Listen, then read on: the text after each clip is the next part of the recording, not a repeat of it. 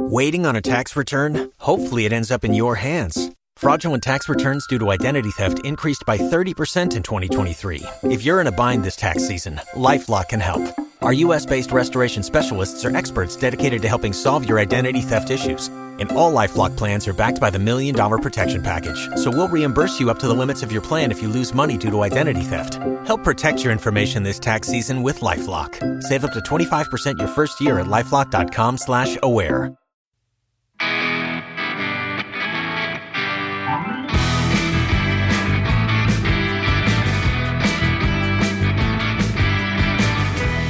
Hello and welcome to the next episode of How Good It Is, the show that takes a closer look at songs from the rock and roll era, and we check out some of the stories behind those songs and the artists who made them famous. My name is Claude Cole, and there are definitely days when the technology gods don't like me very much. Remember, check out the website, howgooditis.com, and the Twitter and the Instagram, and of course the Facebook page, which you can find over at facebook.com/How Good It Is Pod. And please consider supporting the show as a patron for just $5 a month. There is a newsletter every week that catches you up on music news of the present and the past. And I've unlocked some newsletters from a couple of months ago just to give you a preview. You can click the link on the website or point your browser to patreon.com/howgooditis. It is trivia time for ye, and this time around we're talking band names. Now, some bands have very simple names like U2 or REM, and other bands have very long, complicated names. Some of them, most of them really, seem to be very hardcore metal or grindcore bands, and they're usually pretty gnarly enough that I don't think I'd like to repeat those band names here. So I'm going to narrow the scope of my question to more popular fare. So, what is the longest name for a band that has scored a hit in the top 20 on the Billboard charts? Okay, this is a band, they've scored a top 20 hit, and they have a very long name, and I will have that answer for you near the end of the show. This time around, we are looking at Dan Fogelberg's 1981 hit, Same Old Lang Syne, and for a change, I don't think there are going to be any weird surprises in this story. It's just kind of a sweet tale that I thought I'd share with you. But in my typical fashion, I'm going to back up just a little bit. Dan Fogelberg was born in Peoria, Illinois in 1951. His father was the band director at Woodruff High School in that town, and his mother was a classically trained pianist. Fogelberg taught himself to play a Hawaiian slide guitar that he had gotten from his grandfather with the help of a course book, and he had also learned to play the piano, probably courtesy of his mother. When he was 14, he joined a Beatles cover band called The Clan, and a couple of years after that, he joined another cover band, and they actually released a couple of singles.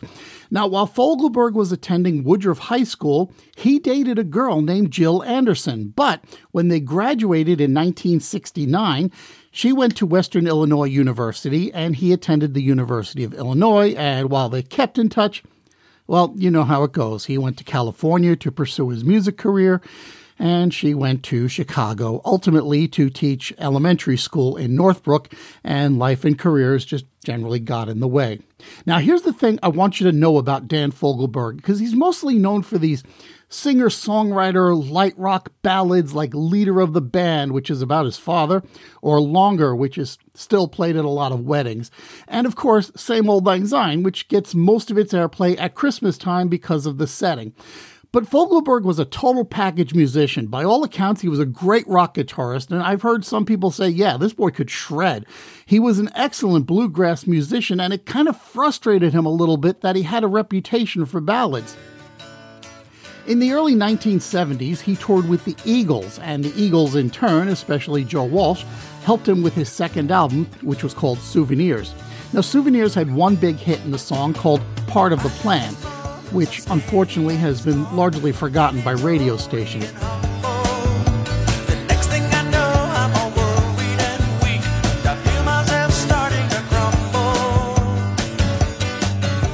But it did help push Fogelberg into the public consciousness and the album into platinum territory.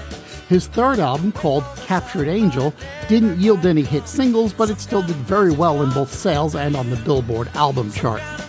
In 1975, Fogelberg's father became ill, so he went back to Peoria to help out for a few months. And on Christmas Eve that year, Fogelberg wanted to make Irish coffee, but there wasn't any whipped cream in the house, so he headed out to a local grocery store called the Convenient Food Mart. See that store in the show's cover art? That's the store. And by that, I mean that's literally the store he went to. Convenient left the space and a couple of private concerns took it over. And nowadays it's called the Shortstop Food Mart, just like in the picture. Anyway, as it happened, Jill Anderson was also in Peoria visiting her childhood home, and they had run out of eggnog, which is not a cool thing to have happen to you on Christmas Eve.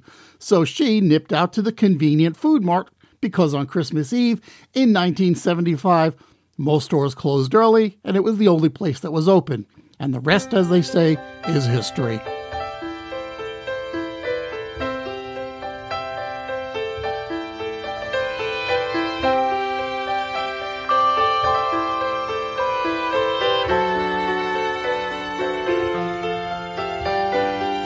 Met my old lover in the grocery store. The snow was falling Christmas Eve.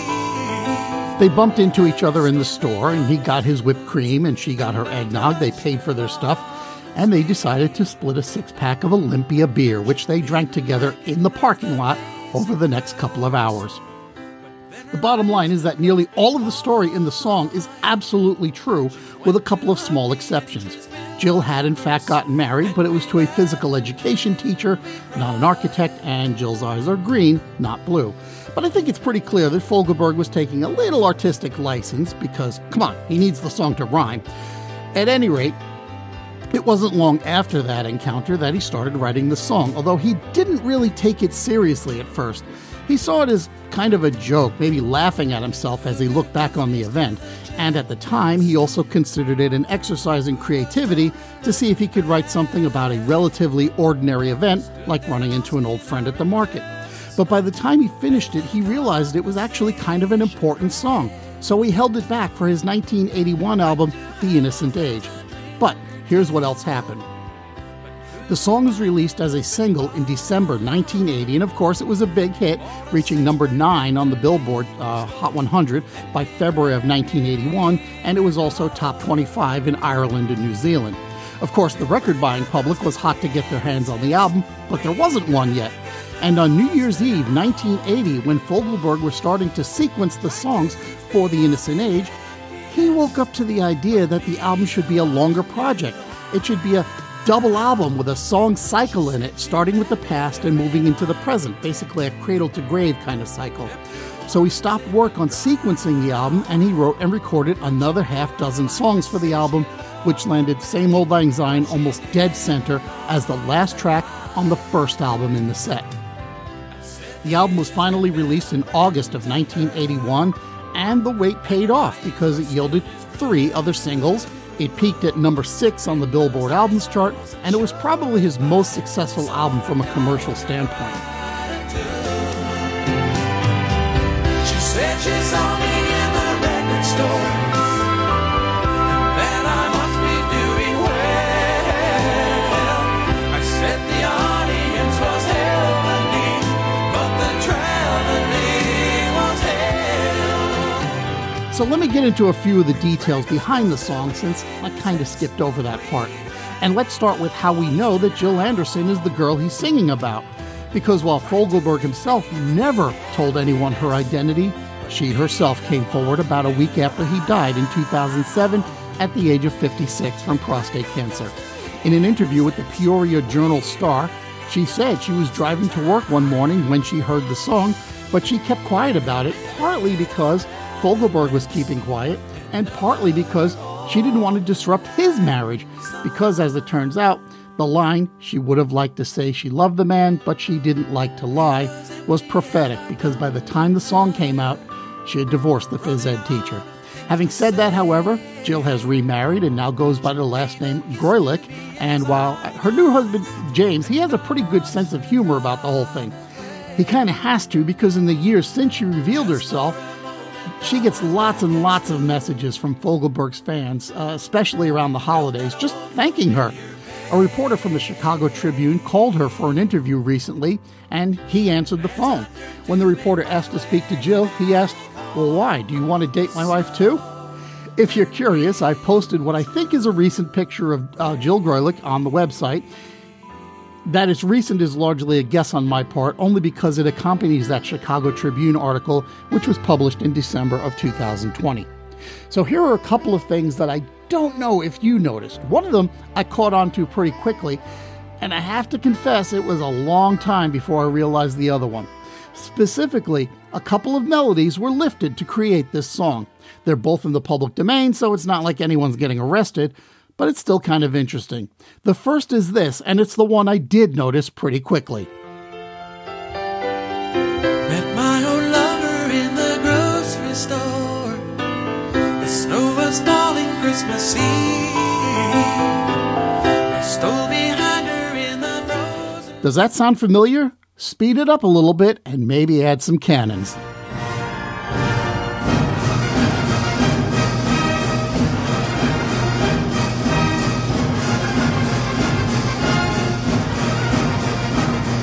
It's definitely a lift from Tchaikovsky's 1812 Overture. Now, here's the other one which I shamefully missed for a long, long time. And as I turned to make my way back home, the snow turned into rain.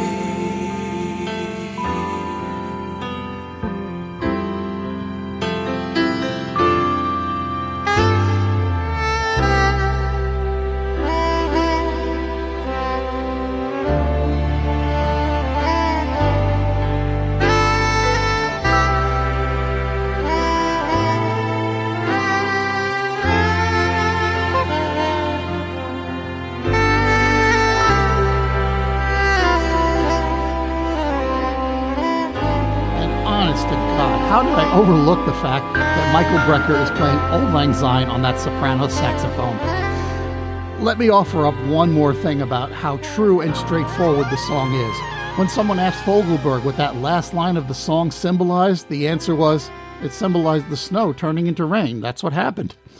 Let me offer up one more little snippet of information for you. In 2008, a stretch of Abingdon Street in Peoria, where Woodruff High School sits, was given the honorary name of Fogelberg Parkway. It's also the street that runs by a parking lot where a couple of old friends shared a few Olympia beers in 1975. And now it's time to answer today's trivia question. Back on page 2, I asked you for the longest named band with a top 20 hit on the Billboard chart. Now, I could be wrong on this one, but here's what my research turned up. The first one I found was a band called the Magnificent Brotherhood of Eternal Love and the Happiness's Close Companions, which comes out to 11 words and 70 letters altogether.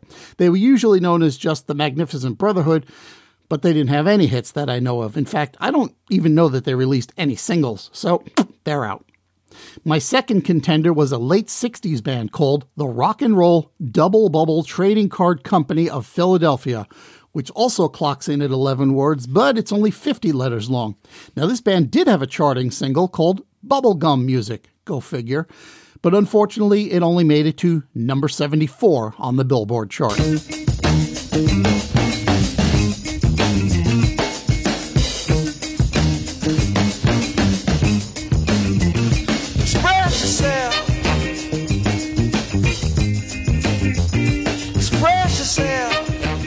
Nope, our big winner goes to this song and artist, which has gotten kind of ubiquitous in television commercials lately. The song is called Express Yourself, and the full name of the artist is Charles Wright and the Watts 103rd Street Rhythm Band, which is 12 words and 58 letters long.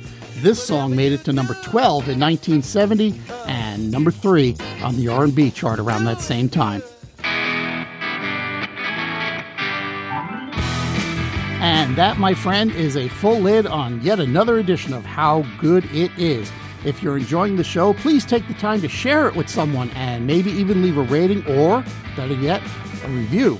Yes, leave a review somewhere.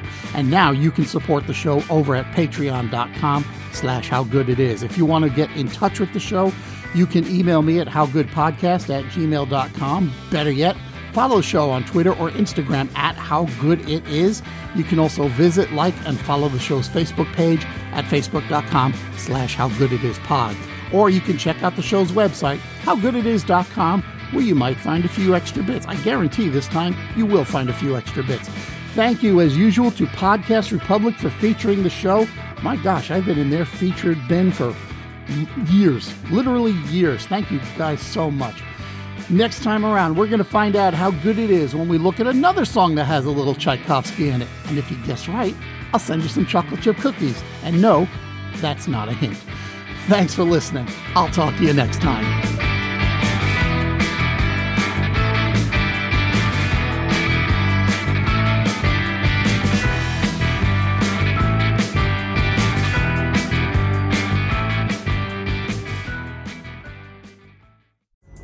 Pulling up to Mickey D's just for drinks? Oh yeah, that's me. Nothing extra, just perfection and a straw. Coming in hot for the coldest cups on the block. Because there are drinks. Then there are drinks from McDonald's. Mix things up with any size lemonade or sweet tea for $1.49. Perfect with our classic fries. Price and participation may vary. Cannot be combined with any other offer. Ba-da-ba-ba-ba.